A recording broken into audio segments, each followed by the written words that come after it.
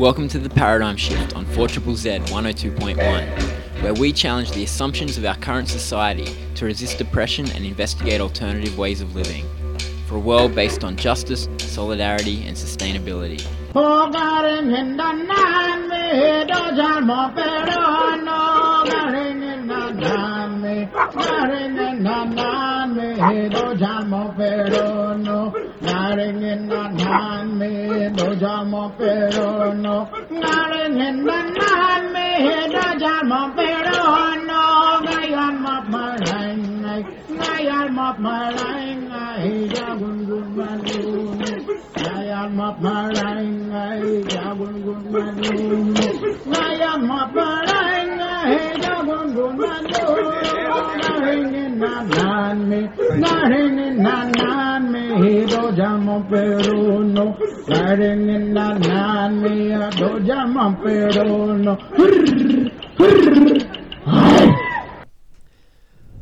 Welcome to the Paradigm Shift on 4ZZZ 102.1 FM. It is your local community radio station here in Brisbane on the lands of the Jagera and Turrbal people. My name's Andy and I will be hanging out with you for the next hour. And this week on the show, we are going to be talking about unions and workers. That's right, it is May Day. This Sunday is May the 1st, International Workers' Day. And of course, this Monday will be the public holiday. And as ever, the Brisbane Labor Day March Parade and celebration will be happening starting at 10 a.m. at the corner of Turbot and Wharf Streets in Spring Hill and finishing at the Brisbane Showgrounds in Bowen Hills. Next week will be the fourth 4-day week in a row for people in Queensland following Easter and Anzac Day public holidays as well. And that's worth remembering too as we commemorate May Day. Of course, it does celebrate those who fought for the 8-hour day. And when they did it, they weren't fighting for the right to the grind, or the hustle. What they wanted was to work less. They wanted lives that didn't revolve just around working for money. 8 hours of work was meant to be equal to 8 hours of relaxation and play and family time and passions, as well as 8 hours of rest. And so I think it is worth remembering when we have these 4-day weeks, we could have this all the time. There's so much of the work that goes on in our society is completely useless or detrimental, or even the work that's good, it stresses us out, it's inefficient. There's unemployment rate of 4 or 5%. We could spread out those jobs between more people. There are all kinds of reasons why you could say we should be spending less of our time doing paid work when, as it happens, it seems like we're going the opposite way as people get side hustles and unpaid overtime goes through the roof with working from home and smartphones, meaning you can take your work home and all kinds of things like that. So I feel like a good way to commemorate the Haymarket martyrs and everybody else who fought so hard and longed for the 8-hour day is to be asking questions about what is the nature of work and should we be doing it as much as we are, or should we do less? If it's 140 years ago since people got the 8-hour day, why are we still working 8 hours a day? Or did they envision that it would be stuck that way forever? So anyway, all kinds of questions that are part of, I think, broader questions that we should be asking about work and unions. And today on the show, I'm going to be talking with Michael Clifford. He's General Secretary of the Queensland Council of Unions. And I spoke to him because I wanted to ask some questions about what's the nature of union organising. Has it changed? Does it need to change? Once upon a time, Australia was a heavily unionised workforce. Now we're down under 15% of the workforce unionised. The nature of work has changed with casual work and things, and I guess people are less used to being part of civil society groups, and unions sort of seem less relevant for all kinds of reasons. You know, you hear about unions all the time in corruption scandals or labour branch stacking scandals, and it's understandable not wanting to join a union if it means that your union dues are lining the pocket of some overpaid, corrupt Labour Party hack, which, let's face it, they sometimes are. I didn't ask that question as directly as that to Michael Clifford, but we do talk about some kind of existential questions about the union movement and where it's at. And I think unions have been historically incredibly important in the fight for a better world for all of us, and ultimately it's one of the things that so many of us have in common is that we are working together on certain projects, you know, certain jobs, but also together as a class. You know, we're forced to work to survive, to pay rent, and to get by, and so this is a big commonality for a lot of people, but also it's a power that we have. You know, workers do keep the world turning, the essential services and the non-essential ones as well. We are the ones that do all these jobs, and so we can organise collectively about how to do them better, and how that work can go to a better world altogether. And so I have never been heavily involved as a union organiser or anything like that. It's never been where I've directed my activism, but I am a believer in the power of unions, and so I thought it would be good for May Day to check in with the Council of Unions and talk about where it's at. And then I also, after Michael, I'm going to share a few thoughts on what it means to be working class, and I guess the way that this idea has kind of changed through time, and the way that maybe we can learn from some of those struggles of the past that are commemorated in things like May Day.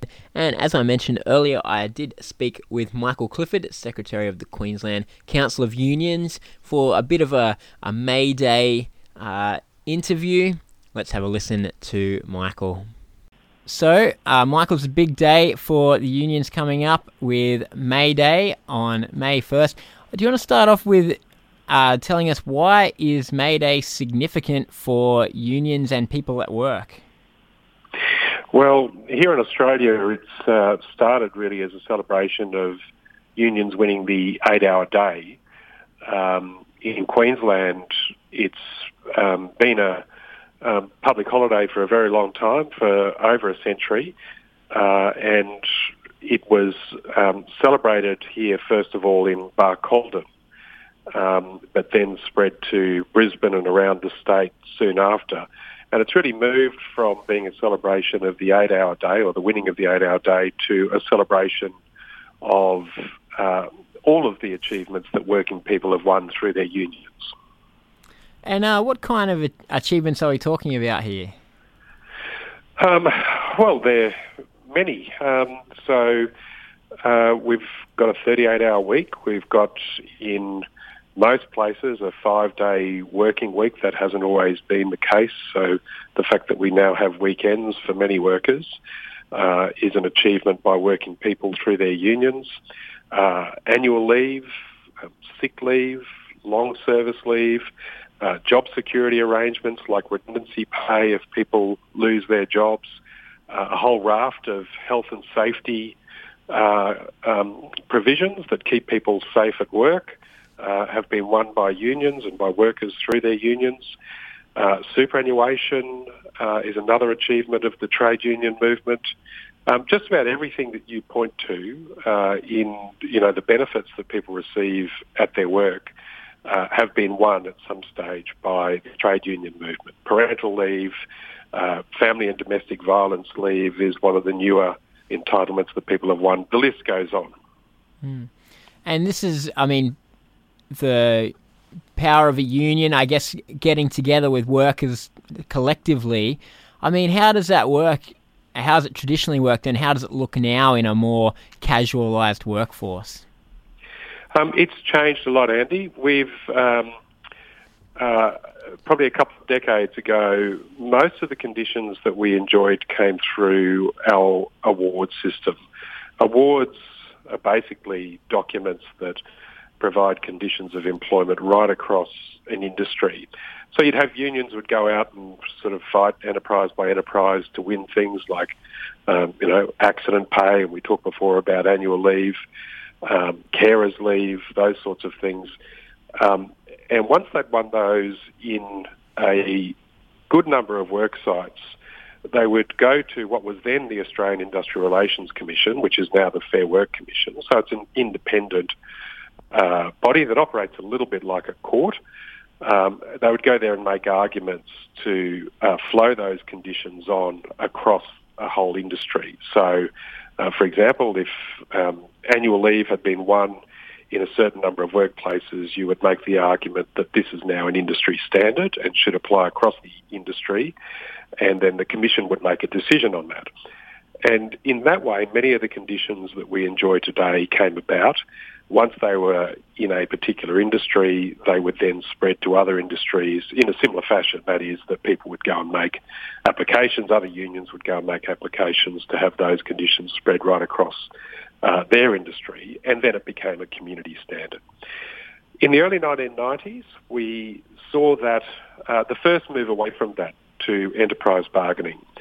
So instead of conditions being won right across the industry, people were expected to fight for conditions on an enterprise-by-enterprise basis. There were certain protections and strengths in that system in the early 1990s, but it's basically changed since then. John Howard came to power, tried to bring in individual contracts. So again, taking a step away from us being able to create conditions right across the community and making them individual. Unions fought against that. We killed that legislation in 2007. We got new legislation soon after that. But now what we're seeing is a whole lot of conditions having to be fought for workplace by workplace without an ability to spread them right across industries and right across the community again. And that's created a real problem, I think, for working people in Australia, and a real problem in terms of advancing our conditions. And that's one of the things that unions are fighting for, is to try and make sure we get better laws to allow us to create decent community standards. The traditional idea of unions in Australia, I guess it's tied to this like Barcald and Shearer's strike kind of idea, or like picket lines at, mines and factories and things like that. How accurate is that, and how useful is that for our current, workforce? Well, it's true that the industries have changed dramatically, and in part that's resulted in union decline in a number of places. So we've had real strongholds in certain areas, like manufacturing, for example. But the manufacturing industry has taken a real hit in recent decades, and that meant that union membership has taken a real hit as well. So unions need to and have been moving out into new areas of work, and that in itself has created some of those challenges. So what we see now is jobs in the gig economy, for example. Now, many gig economy workers are not covered by those industrial instruments that I talked about. They're not covered by enterprise agreements. They're not covered by awards. And they're not even considered employees. So the consequence of that means that for a gig economy worker, they're not getting superannuation, they're not getting workers' compensation insurance, they're not getting penalty rates if they're working on weekends or working late at night. And in too many cases, we're hearing where they're not even getting minimum wage. So one of the things that we have been campaigning for is to ensure that there are more secure jobs in a whole range of areas. But certainly we're focused on the gig economy as well as the level of casual employment that there is around at the moment. We want more secure employment. We have got some good commitments from the Labor Party to try and address that secure employment issue. For, the working class in Australia in 2022, what are the big issues around workplaces that unions are working on? So there's a couple of big issues that the union movement as a whole is focused on. One of them is stagnating wage growth. So we have some of the lowest wage growth that we've ever seen in our history. And there are a range of factors behind that, but we really need to be lifting wages. That can happen through enterprise bargaining, but it requires a whole lot more government action to make sure that we address the wages crisis in this country so that people can keep their head above water. The Morrison government, for example, has actively tried to keep wages down. They've done that by voting against legislation that has sought to restore penalty rates, so they've cut wages for some of the lowest paid people in the community. They could have backed the aged care case in the Fair Work Commission to give aged care workers higher wages, but they haven't done that. They've made a choice not to back aged care workers in that respect.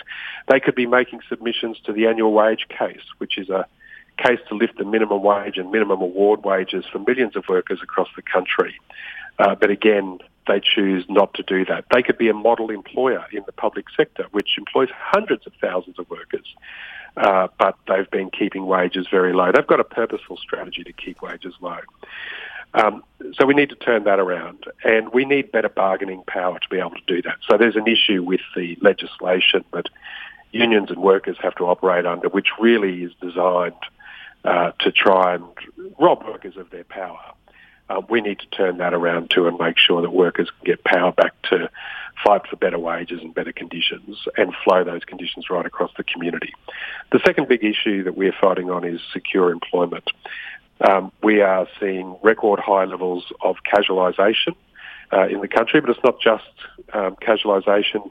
It's also things like temporary employment contracts, which lead to insecure work where people don't know, from 1 year to the next whether they're going to have their jobs. So we just see temporary contracts being rolled over and over and over again, robbing people of the certainty that they need. I talked before about the gig economy, where people don't have employment security.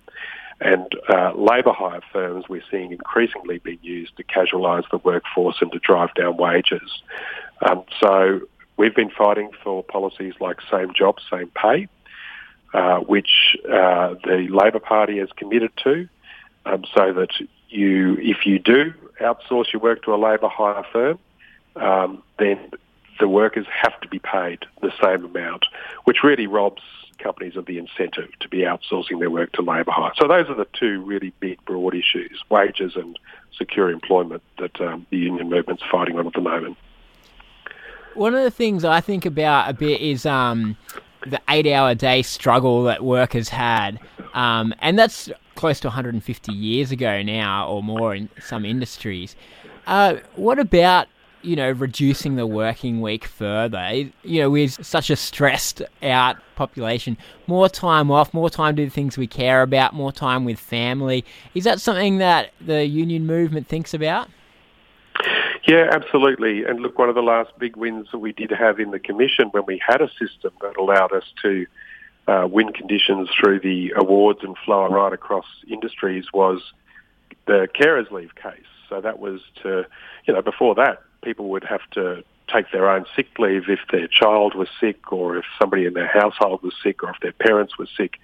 They'd have to take their own sick leave and lie about, they'd have to say to their employer that they were sick. So we fought to make sure that we got carers leave so that people could take that time off to care for their families. Of course, it's unions that have won all sorts of leave, and the most prominent, I suppose, is annual leave to give people the opportunity to spend time with their families and spend time in the community. And that was what, when we won penalty rates, that's what that was about as well, to make sure that we created weekends where people could spend time with their families and spend time in the community as well. We do need to reignite some of those fights. So the pandemic has seen a number of countries around the world experimenting with 4-day working weeks, lower working hours. This is a debate that we need to be having. We need to fix things like insecure employment. We need to fix things like low wage growth, but we also need to be looking to the future about the sorts of working hours that we have, and even things like annual leave. Like we won the 4th week of annual leave back in the 1970s. It's time for us to be having a look at that again. And of course, another big issue that will come up inevitably in this coming election is the issue of jobs versus the environment and things like that. Is that something as well on unions' radar about weighing up that balance and how to transition into cleaner jobs or things like that? Yeah, the union movement's always been involved in social issues. Climate change is, of course, a huge issue, and unions have been part of the debate in this area for many, many years. And unions have been talking to their members who work in coal mines, in the energy sector, about the future in those industries. We recognise that renewables are a growing area of energy production, and we recognise that we need to be creating secure jobs in those areas. That's the thing that we're talking to government about, is there needs to be investment in these areas. There needs to be investment, though, that actually creates secure employment. We hear still too many stories where, for example, solar farms are being built using labour hire, before the pandemic in particular using people on visas who were on incredibly low wages with no job security. We think that we need to be investing in renewables, but we need to be doing it in a way that creates secure employment for people and decent wages and decent jobs for people. So that's our focus. We also need to be supporting communities where we expect there will be a transition. And this is not just in the energy sector. This should be true of any major area of employment where we see a shift.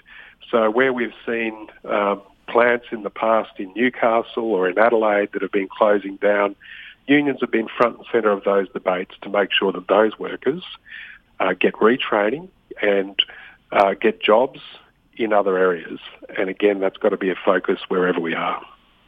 Well, the last thing I want to touch on is, I guess, the idea of what a worker is and what, I guess so much now it gets drawn into culture wars, this idea of elites and hard-working, quiet Australians or something like this. And once it would have been a higher proportion of workers that were unionised and, various things have changed that. I guess, what is a worker, and what can the union movement do to keep standing up for working people, keep using, collective strength for working people in an era that's quite different now to even the 1980s when the Union Accord was signed, but certainly quite different to some of those glory days of 8-hour day movements and things like that?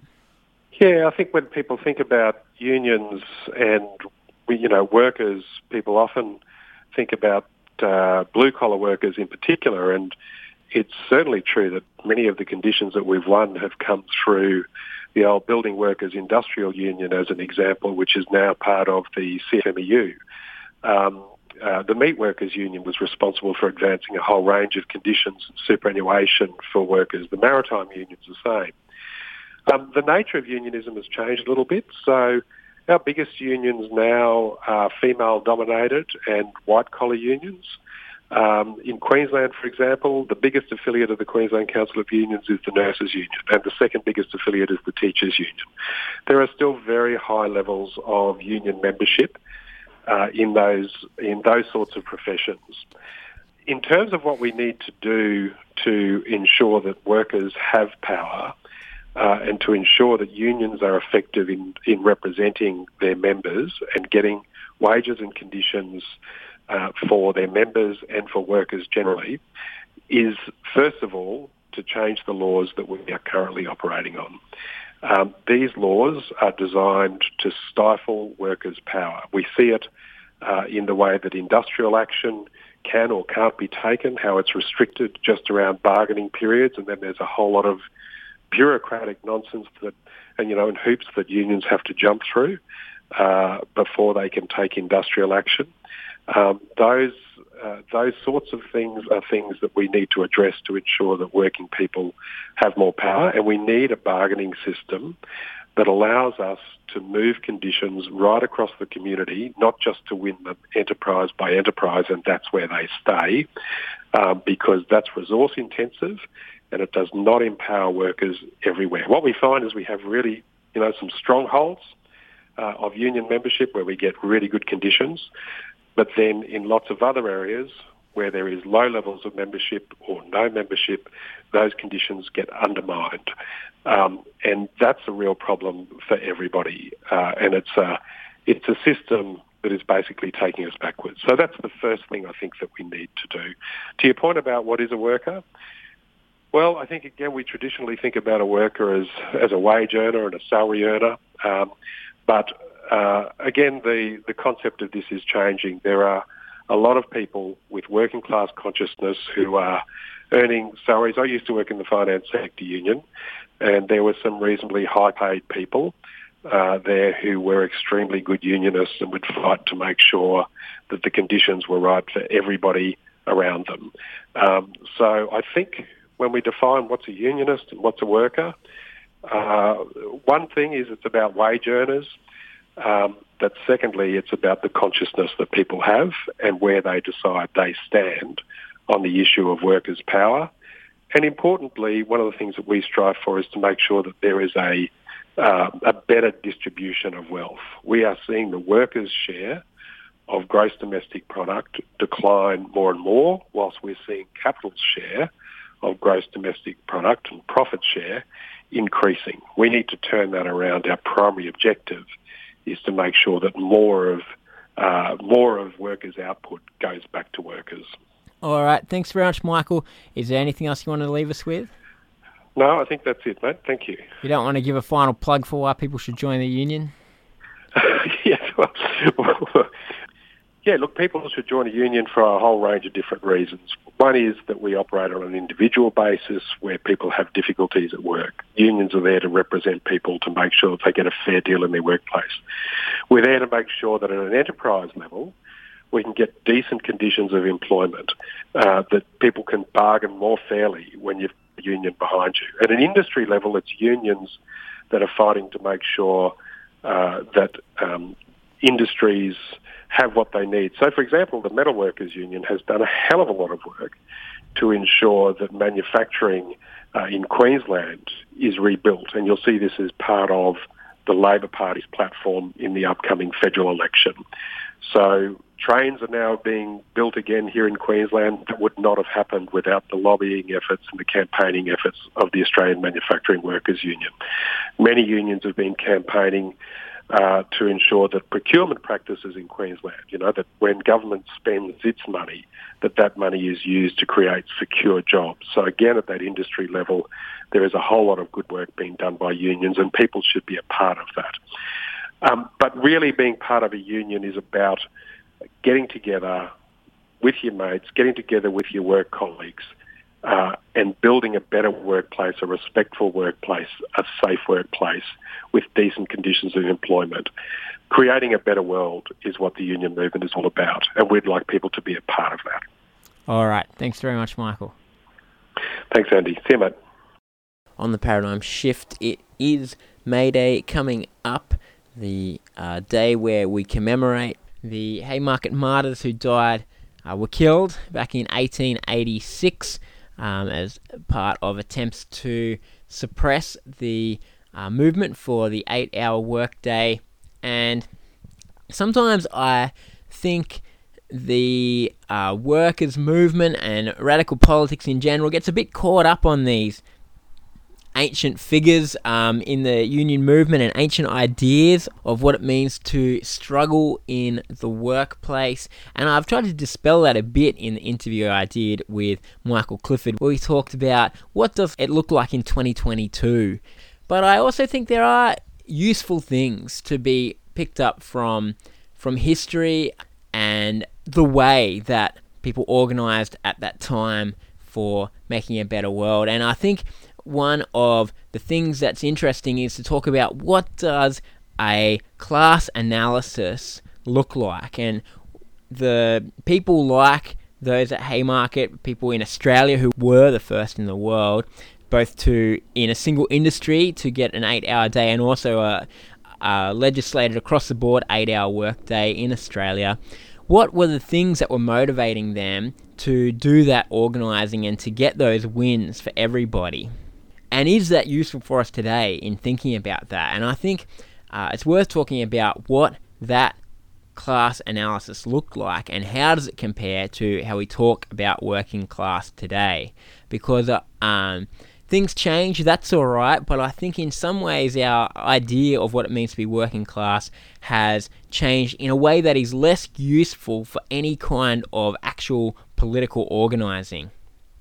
And by this I mean to say that the idea of being working class has been seen to come to mean an idea, a personal identity, that because you're a person who grew up poor or grew up in a poorer suburb or grew up with specific cultural tastes maybe, that's what makes you working class, and that oppression against working class is this kind of individualistic oppression of people who don't understand what it's like to be poorer, to have a family that economically depends on you, to not be as refined in your tastes or manners, or to not have the same opportunities for education and things like that. And this is all fair enough and it's true. And I think if you want to identify that way, like in a personal identity, well, that's fine. But I think that's not what the original idea of working class consciousness meant, and it's less useful, I feel like, for changing the world. The original idea of what it meant to be working class was seeing our economic system structured in a way that there were two classes of people economically, one of which were those who owned the means of production, the businesses, the tools, the factories, the shops and cafes, and these people made money by investing money that they already had into something to start up a business, and then by skimming the profits off the top of the work that everybody else did. And that's the owning class, and the working class are the people who don't have the capital to start up businesses, and so then are forced to work for the owning class and do the productive work that makes the profits, and then have those profits taken off the top of their work. And so it's a very broad understanding of what working class means, and that's useful because it means a lot of people have something in common. And it's useful in another way, in that it is an analysis of oppression, right? In that profits are being taken off. You are always earning more money for your employer than you are being paid. And so there's an unequal distribution of the money that's being made then. So it's an analysis of oppression, but it's also an analysis of power, because it says that the actual work is done by the working class people. And so when it comes to having power to make a change, it is the working class people who control the world, who do it. And so this was where this idea of big strikes to withdraw your labour, which was the actual thing that gained profits and that did all the services that we need to live. And so the idea of being working class wasn't just this idea of an oppressed identity. It was an idea of how do we find what power we have in everyday life and how to use that power to make a better world for ourselves and for everybody else who we share this planet with. And that's one thing that I feel like is missing from the recent, more, I guess, individualistic idea of what it means to be working class. It's a way of seeing the world, sure, but it's not a way of seeing the world in how we can change it. And I'll tell you one of the other things that I think about it is a bit lacking, and Michael Clifford touched on this as well, is that working class analysis is not a working person analysis. It's not an individualistic idea. It is a class analysis. It's seeing the world in a way of finding commonalities between people. And so then the struggle for rights at work was not just a struggle for any one individual. It was the whole class against the class of capital, right? The class of of money that gets invested to make more money. And that's what's missing when you have that more individualistic idea of what it means to be working class. And we have seen over the last, I'm going to say 4 decades, the conservative political class, political parties mobilize this idea of ordinary working people against cultural elites. And they've been quite successful, from Reagan in the 80s in the US to John Howard claiming like Howard's battlers, and we've seen it, Boris Johnson and Brexit mobilizing these traditional labour areas. They do it on cultural lines, and so this idea of individual beliefs is what defines you as your working class. Does that lead to a world where we're all better together? Well, I'd say it doesn't, because then the whole idea is premised on each individual being out for themselves, and there's just not everybody can win, right? If everybody fights for them as much as they can possibly get themselves, not everybody can win, and that's the state of the world that we find ourselves in. And so for those who want a more collectivist way of seeing the world, who want to organise for a world that is more collectivist based and that is more just, with the world's resources more equally distributed, if we're going to reclaim that idea of working class, I think we have to do it in a way that doesn't just see it as a set of individual attributes. I just don't think that is a useful way of framing the world to gain anything. And that's where we can learn a bit, look back at history and learn a bit from the struggles of the past and try to put them into action and make them useful for creating a better world in 2022. Anyway, there's a little May Day spiel from me. You're welcome. Before I go, I want to give a couple other plugs. One is for, of course, the Workers' Power show, which is on 4ZZZ every Tuesday from 10 to 12, where they talk about workers' struggles going on. It's not just a once-a-year event, of course. It goes on all the time. And it's just like unions, really. If you want to have a voice in your workplace and across the industry as a whole, then you've got to be a part of it, pay your union dues to keep it all going. And same at 4ZZZ, if you want to have great independent media, you've got to pitch in and help it to happen. So I invite you to do that. And we've talked a lot about workers on the show today, but I wanted to remind us what it's really about. That life isn't meant to be about going to work, dragging yourself out of bed in the morning, slugging your guts out for some boss who doesn't appreciate your efforts, and for jobs that ultimately often are destroying our planet or not working towards the ends we really believe in.